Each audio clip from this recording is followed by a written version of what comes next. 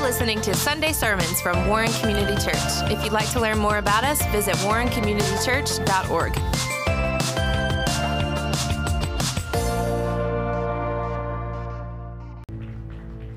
Well, amen. Let's pray together, church. Lord, that is our prayer today, that you be high and lifted up with our praise. You tell us in your word that if you are lifted up, you will draw all men unto you. And we want to see, Lord, men, women, boys, and girls, everyone drawn to the cross and to you, to all that you have done for us and what you are doing in us and what you want to accomplish through us. We praise you, we praise you, we praise you. We ask you, Lord, to just take this service as we open your word today. May you speak to us through your word and instruct us, rebuke us if necessary. Lord, correct us if necessary. But show us, Lord, your direction for us. We seek you today. We praise you today. We ask you, Lord, we know that we are a needy people. Our country is a needy country. Our country needs you. And, Lord, so today we pray that as we seek to follow you, that we would be a voice crying out in the wilderness that Jesus saves, and he's the only one who can. So, Lord, we commit all this to you, we pray, in Christ's name. Amen. Please be seated. Welcome to church. Matthew chapter 24 today. Last week, Pastor Matthew told us to consider Jesus. Have you considered him? All right. Let me try that again. Have you considered Jesus? Okay. I think you will find out that he is worth considering. He's worth following. He's worth committing to. He talked about the person of Christ, the work of Christ, and the promise of Christ. And today we're going to look at some of his promises that he's made to us in Matthew chapter 24. Now let me just rehearse with you for a minute that Matthew 24 is telling us here in the first 14 verses is laying out for us what our world is going to be like and what the setting it's going to be before Jesus comes and takes his church out. And so today we want to look in Matthew chapter 24 and verse 7, and this is what it says. For nation will rise against nation, and kingdom against kingdom. Can we say amen? It's happening all around us. Have you watched the news lately? With those wars and rumors of wars that we talked about a couple of weeks ago, and here we see nation against nation, kingdom against kingdom, there's always those things that follow the issues of war. And that is, notice what else it says in verse 7. And there will be famines, pestilences, and earthquakes in various places. I want us to look today at thinking about this idea in a world of dangers that we need to be comforted. The Bible tells us, if you will look back in verse 6, it says, but the end is not yet. This is not the end. In fact, the great tribulation will not begin, I don't believe, until the church is taken out. And once the church is taken out, and I don't believe that's happened yet, I'm praying it hasn't happened yet. I woke up this morning thinking, Lord, could today be the day that you come for your church? It could be. It could be tomorrow. It could be 10 years from now or 100 years from now. I don't know the date. Oh, I don't know the time or the hour, but I have a feeling in my heart that it's got to be close. It's got to be close with all that's going on. And the setting that we see here in Matthew 24, where Jesus is sitting with 4 of his disciples, and he is explaining to them what the world is going to be like and what the time of judgment is going to be like. And he's saying this is the condition that the world will be in when I'm coming back. So let's look first of all, beginning there in verse 7, at the global dangers. The global dangers that we have are unavoidable. Matthew 24:7 tells us they're going to happen, and it's unavoidable. If God says it, that settles it. Doesn't matter whether you believe it or not. And here we see there's nothing that anyone can do to stop these, what we call natural disasters from occurring. They are unavoidable. Notice verse 7 tells us that there will be famines. Famines. There were some examples of famines that we've seen. Famines are not something that's new. If you look in the book of Genesis, you see the famine that sent the Israelites to Egypt. Then we see the famine that drove Naomi and her family to Moab in the book of Ruth. And we see all of the issues there. We also see plagues in Scripture. And notice what verse 7, and there will be pestilences. And that word pestilence is the Greek word loimos, and it simply describes maladies of seasonal sickness. Some examples in Scripture that you see are found in Deuteronomy chapter 32 and verse 24, where it says this, they shall be wasted with hunger, devoured by pestilence, and bitter destruction. I will also send against them the teeth of beasts, with the poison of serpents of the dust. Deuteronomy 32 is describing when Moses tells about the curses that would befall the nation of Israel if they rejected God. And I still believe that today, if you reject God, there will be cursing. If you receive God, there will be blessing. And then in 2 Chronicles chapter 20 and verse 9, the Bible tells us again of these disasters and pestilences and sicknesses and so on. It says, if disaster comes upon us, sword, judgment, pestilence, or famine, we will stand before his temple and in your presence, for your name is in this temple, and cry out to you in our affliction, and you will hear and save. That ought to be an encouragement to us today. If God did it for the Jews, he'll do it for us.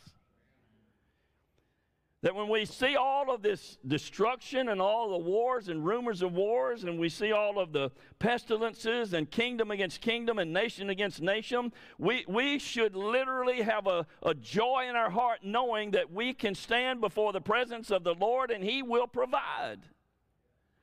He will direct us. And he will see us through all of these times. In 2 Chronicles chapter 20 and verse 9, was a difficult time in the nation of Israel. King Jehoshaphat of Judah was threatened by his enemies, and he declares his faith in God. That's what this 2 Chronicles chapter 20 was all about. Jehoshaphat was in a big mess. He was about to be attacked. And he said, Lord, I know that you are with us. And today, in our world and all the things that we see going on around us, we have the assurance when Jesus said, I go to prepare a place for you. And if I go and prepare a place for you, I will come again and receive you unto myself, that where I am, there you may be also. Jesus said, my peace I give unto you. Not like the peace of the world, but my peace I give unto you. Let not your heart be troubled, neither let it be afraid. Jesus said, I will be with you for a short time. No, I'll be with you, say it, always. Last time I checked, always meant always. There is not a time or a place or an event or a problem or a difficulty or whatever may come in our lives, there's not a time that Jesus Christ will ever leave us or forsake us. He tells us, I will never leave you nor forsake you. in Hebrews chapter 13 and verse 5. It's an amazing passage. You know, in our English language, we're only allowed to use one negative, right? We do say this, but we're not supposed to grammatically. We say, I ain't got none. Now, us country folks, we know what that means, but that's terrible grammar. We're only allowed to have one negative, but in Hebrews chapter 13 and verse 5, there are 5 negatives in that verse. And he says, I will absolutely not never ever leave you.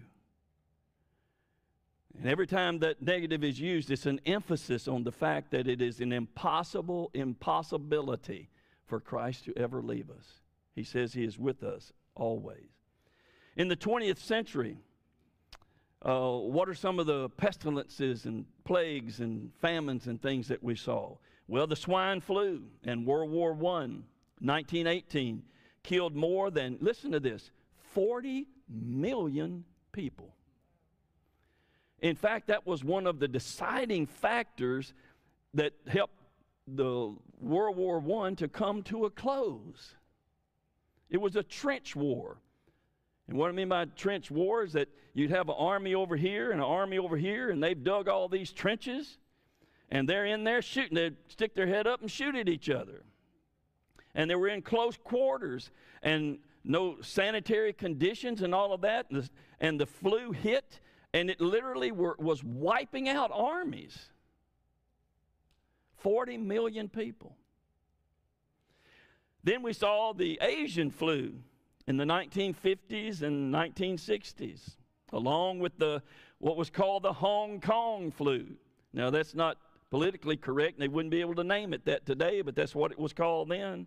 In 1968, each one of those killed over 1 million people each.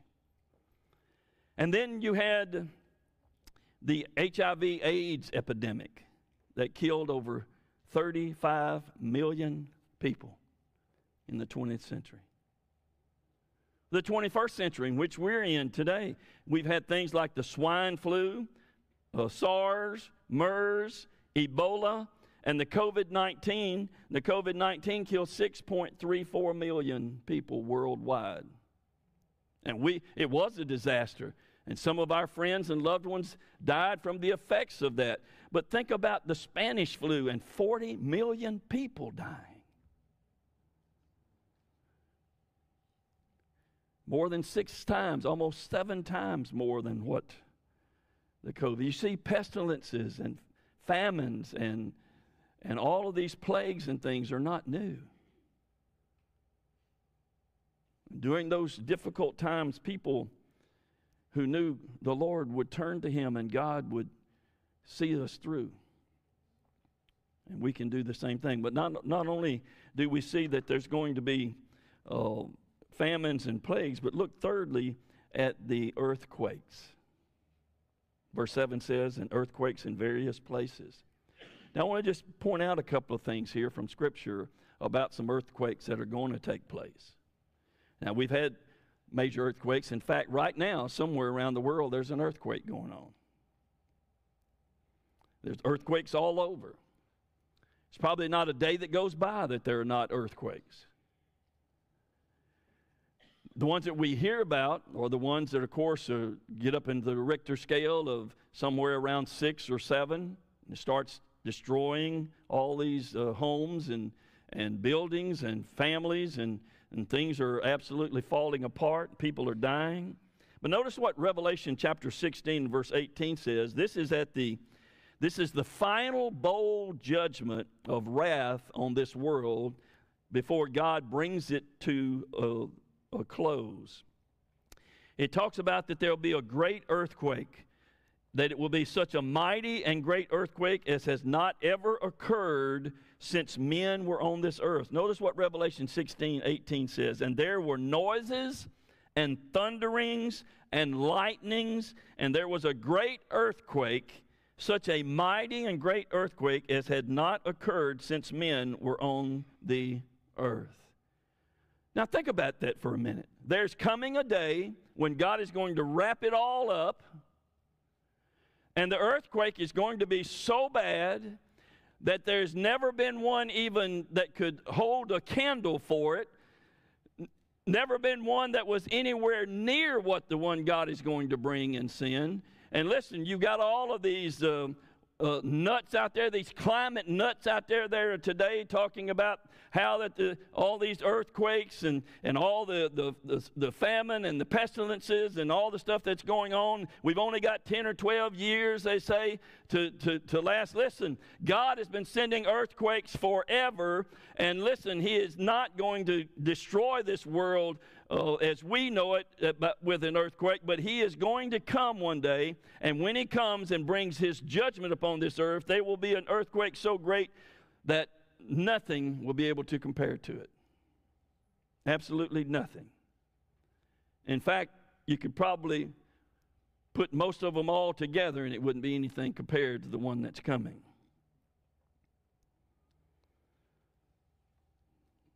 I read here yesterday, was watching some news yesterday, and Miss Greta Thunberg, know who she is? She's the climate activist. I believe she's from Sweden, I think is where her nationality is. But she spends her whole life going around condemning our nations and countries, and especially the United States. Condemning because we won't bow to her ideas of all of the things that are going on. Listen, climate change has been happening since day one. And let me tell you something, believers. Global warming is not going to kill us. It is God's warning you better be listening to instead of global warming. I get really anxious when I hear all of these folks talking about this on TV, and I'm thinking, you're ignoring. You know, in 1 Peter it talks about those that refuse to believe the flood. It says that they were willingly ignorant of the flood. Now, you know what that says to me? That they're stupid on purpose. They're willingly ignorant. And as I hear all these folks on TV and all these gurus, all these climate change gurus, I'm just sitting there thinking, they're stupid on purpose.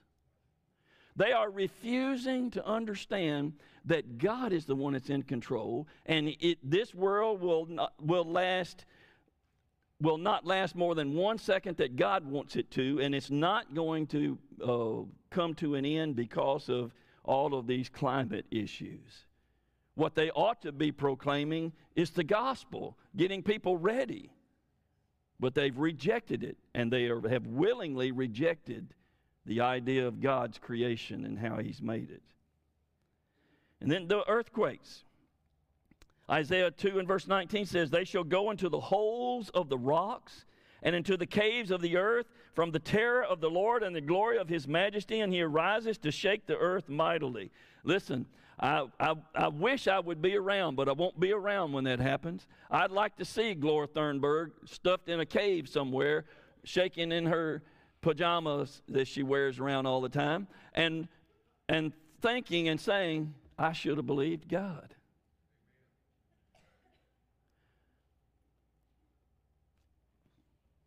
Exodus 19 says, "Now Mount Sinai was completely in smoke." Now this is an example when Moses received the 10 Commandments.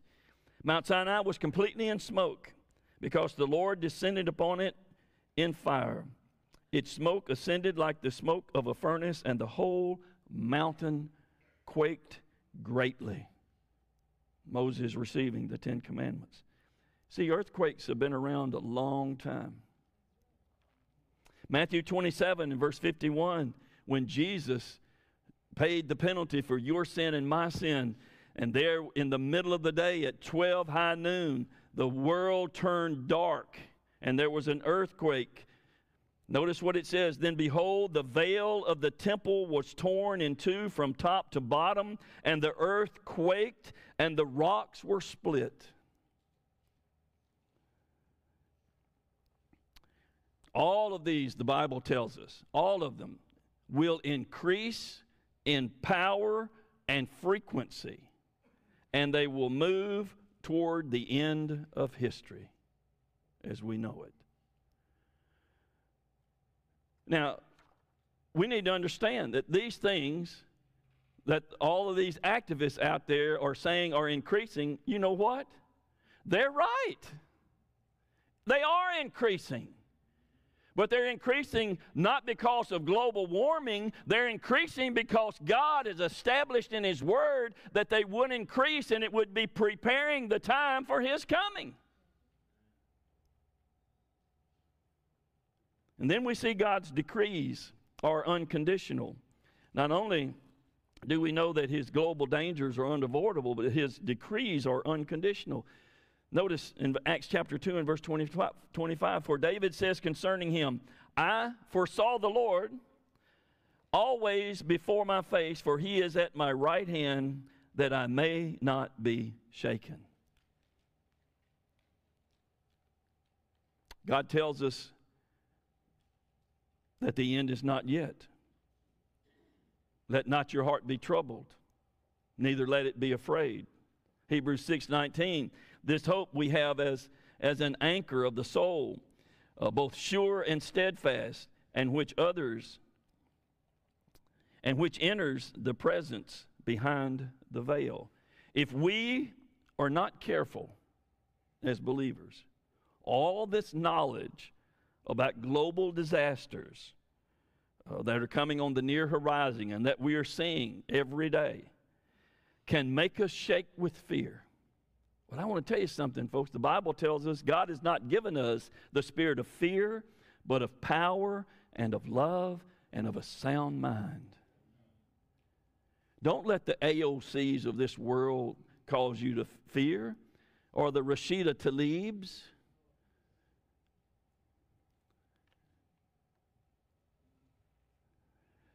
If we're not careful, I see this in Christians' lives everywhere that I go. People are so afraid of living a normal life. They would rather give up their freedoms than to live a life. Example, the COVID-19 issues. I remember the fear that came upon our staff and us as a church. I remember the 4 Sundays where there was not a soul sitting out there in those seats, when we preached to empty chairs. People were so afraid. Folks, I want you to know it's one thing to be fearful. It's another one to have calmness in our hearts. Now, we should be cautious, always. You know, the person that is not cautious is just being foolish. We should be cautious, but fear should not drive us. Fear should not be the determining factor upon which we make decisions as to where we will go and how we will live and what we will do. You couldn't travel because of the fear. And that fear is still out there.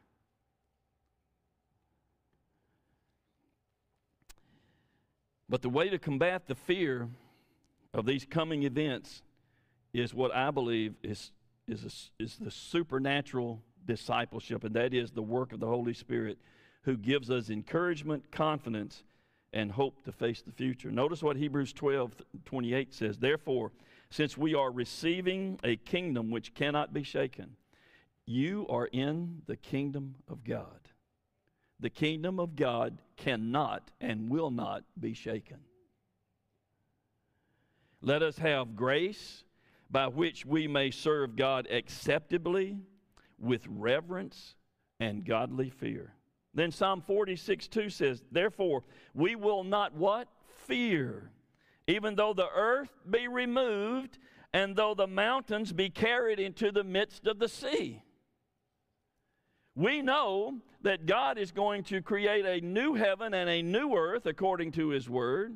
Now, how He's going to do that, I don't know. I don't know if He's going to refurbish, if He's going to come in and do a DIY thing on this earth, you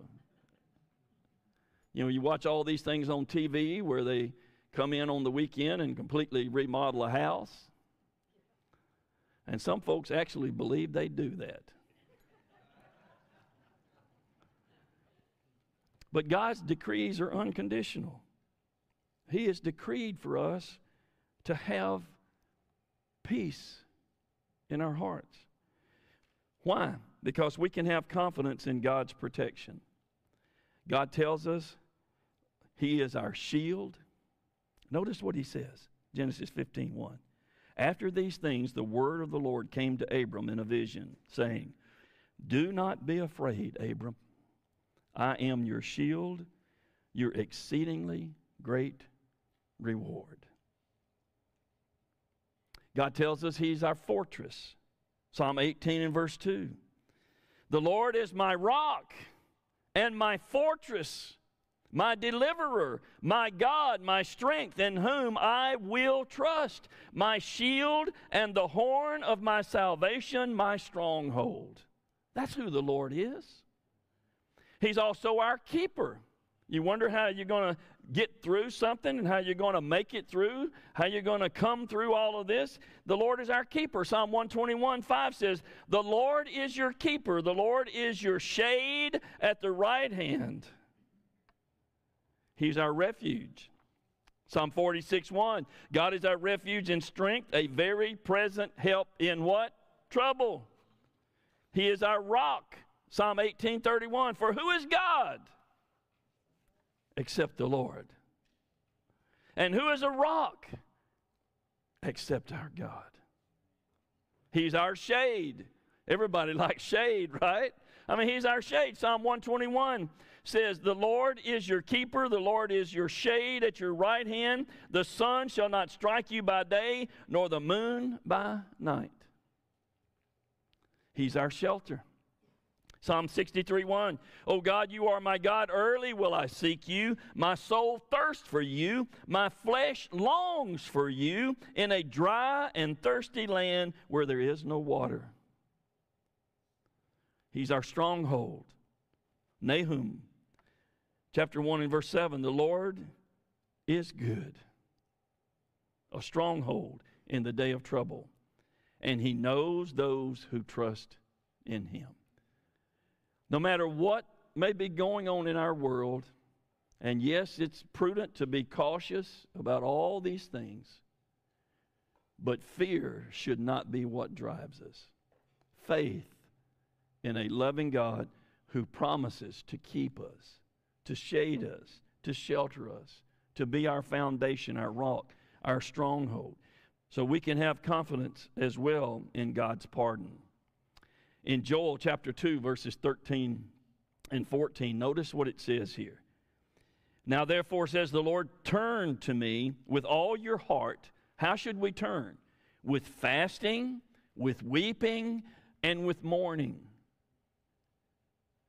That, I think, is a solid biblical approach to where we as believers should be looking at our world today and all that's going on. With fasting, weeping, and mourning.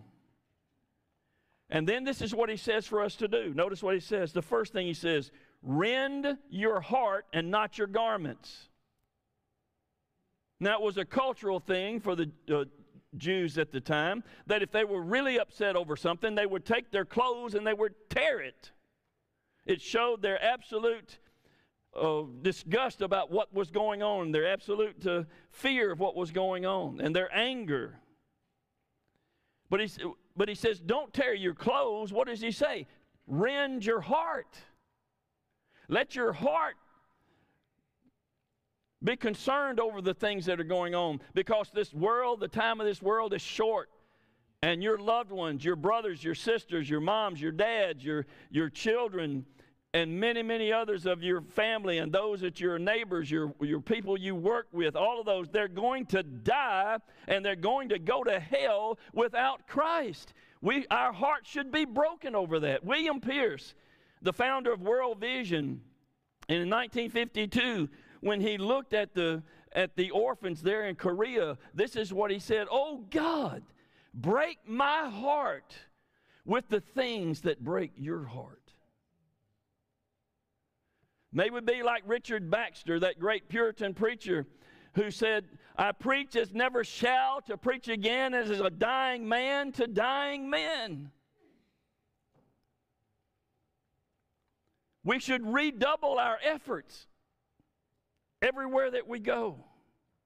We can have confidence in God's part. Notice what else? Not only should we rend our hearts, but he says, return to the Lord your God. Why? Because he is gracious and merciful, slow to anger, and of great kindness. So we should rend our hearts. We should return to the Lord. And notice the third thing. We can trust God because he relents from doing harm. He wants good for us.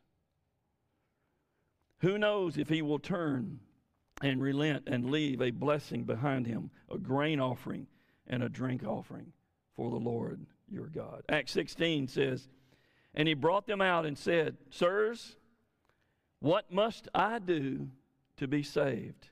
So they said, Believe on the Lord Jesus Christ, and you will be saved, and your household." What's the setting of that? Paul and Silas are in prison. And they decided they'd have a little worship service. Now, we're not talking about the prisons like we got today. We're talking about a hole carved out in rocks with no sewer system, no running water, no adjustable comfort bed, lying on the ground, probably some straw hay, rats and vermin everywhere. They're in stocks and bonds. And Paul looks over at Silas and says, "Hey, brother, ain't God good? Let's sing. Let's sing, Silas." "What part do you sing, Silas?" "Well, I like to sing bass." "Okay, you sing bass, I'm going to sing tenor." And they started singing. Praise to God. In the midst of a horrible thing, horrible time. And they got to singing and singing. And listen, God was listening. He was listening to his servants down there, whose lives were being threatened, who were in prison. And the angels, I think, started rejoicing and started joining in. And there was worship taking place in the prison, and that worship reached the heavens. And God got so excited about this worship and his two men down there in prison worship, that God said, "Amen," and he said it with an earthquake. When God spoke, it shook the prison. And Paul and Silas could have walked right out. And all of the prisoners. And this prison guard, after the earthquake had stopped, comes running in, realizing all that had taken place. And Paul and Silas says, "Don't be afraid." You see, Paul and Silas had no fear. They wouldn't have cared if the ceilings had fallen in on them. They had no fear because they knew that God was with them. And he told the guard, "Have no fear. We're all still here." You see, because he was fearful for his own life. And after that, because of the worship because of the earthquake, because of God speaking, and because of the people of God being faithful, this lost guard came to them and fell down in front of them and said, "Sirs, what must I do to be saved?"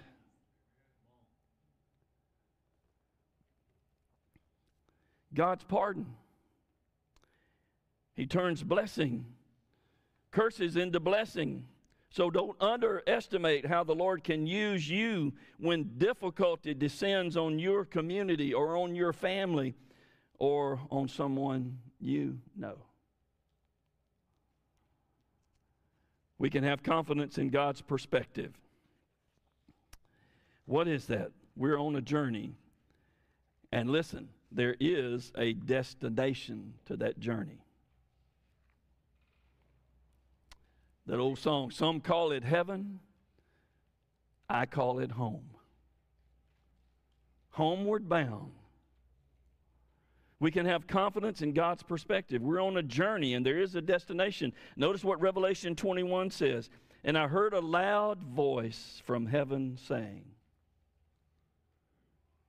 "Behold, the tabernacle of God is with men, and he will dwell with them, and they shall be his people, and God himself will be with them and be their God, and God will wipe away every tear from their eyes." And listen to this, these no mores. Underscore these no mores. There shall be no more death. There shall be no more sorrow, no more crying. There shall be no more pain, for the former things have passed away. What's in store for us in this new heaven and new earth is exactly what he has described for us here. One of the best ways we can communicate hope during times of disaster, as we're seeing in our world today, is to tell everyone that what we are going through is only temporary. This world is not our home. I'm just a passing through. The Bible tells us that we have a lot to look forward to. And we can have confidence in God's provision. Matthew 6 and verse 11 says, "Give us this day our daily bread." God provides for us every day. An example is found in 1 Kings and verse 7, where we see the widow of Zarephath. She's out picking up sticks, and the prophet comes along. God had already spoken to the prophet and said, "I want you to go down there, and there'll be a widow, a woman waiting for you." And so he goes down, and this woman, this widow of Zarephath, she has a son, and there's been a tremendous famine. People are dying. And she's out there picking up sticks. And the prophet says to her, go make me a little cake. And she said, "Sir, I have no food. I have just a little bit of flour and a little bit of oil, just enough for me to make a final little morsel of food for my son and for me. We're going to eat this, and then we're going to die." And the preacher looks at her and says, "Hey, feed me first." Now, ladies, I want you to see the faith that this woman had. She obeyed God. And what happened? She made Elijah a cake, and he ate it. And then she made herself one and her son one, and they ate it. And you know what? It never ran dry for the rest of the time until the rain came. Every day there was fresh food. What do we learn from that? we can have confidence in God's provision. Genesis 22 and verse 8, and Abraham said, "My son, God will provide for himself the lamb for a burnt offering." So the two of them went together. Abraham knew that he'd been asked to offer his son, but he also knew and believed that God would provide a sacrifice. And he did. Philippians 4, verse 19. "And my God shall supply all of your need according to his riches and glory by Christ Jesus." God will meet every need that we have in all of these times of trouble and difficulty. 2 Corinthians chapter 9 and verse 8. "And God is able to make all grace abound toward you, that you, always having all sufficiency in all things, may have an abundance for every good work." God is able, grace abounds, and we can have an abundance.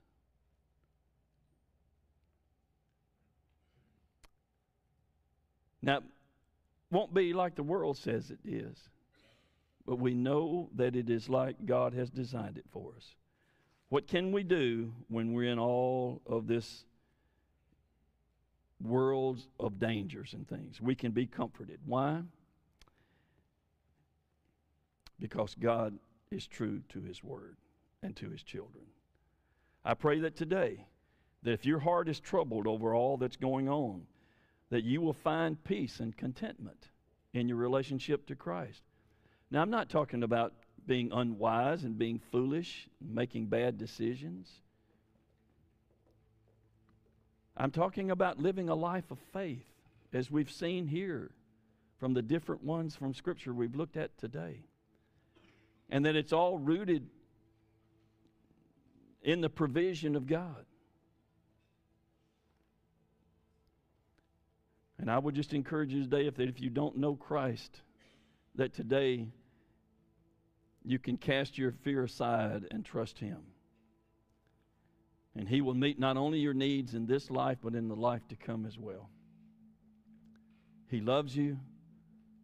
He gave his life for you, and he wants you to come to know him.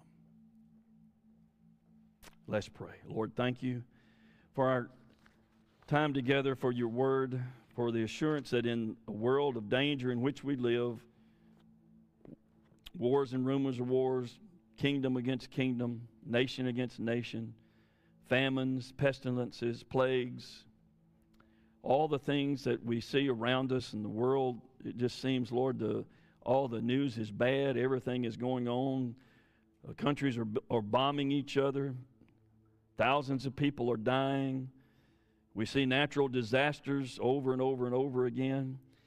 Lord, that should give us not fear, but hope, because we know that that's the way you have described in your word that our world would be before you came. But you're coming, Lord, to take those that are yours, and those that are not yours will be left behind. And so I would pray that today that anyone that's in this auditorium today would not be left behind, that today they'd open their heart to you and realize that you're the answer for every issue that they face. And right now they would just say, Lord, forgive me of my sin, come into my heart and be my Lord and Savior. I repent, I turn from my sin and I turn to you. And now, Lord, I want to live my life for you. And Lord, as your Holy Spirit is speaking to their heart, if they will trust you by faith, your Holy Spirit will quicken them to life. And Lord, that's our prayer for today, is that if there's someone here that's never trusted you, today would be that day. And for us as believers, Lord, may we not live a life of fear, but a life of faith. Knowing, Lord, that you have all these things that you've promised, and your word is sure. These dangers are unavoidable. But Lord, we also know that you are unchangeable, and that what you have lined out and given us will come to fruition. And so, Lord, we trust you for all these, and we pray in Jesus' name. Amen. Thank you for listening to Sunday Sermons. If you want to learn more about us, visit warrencommunitychurch.org.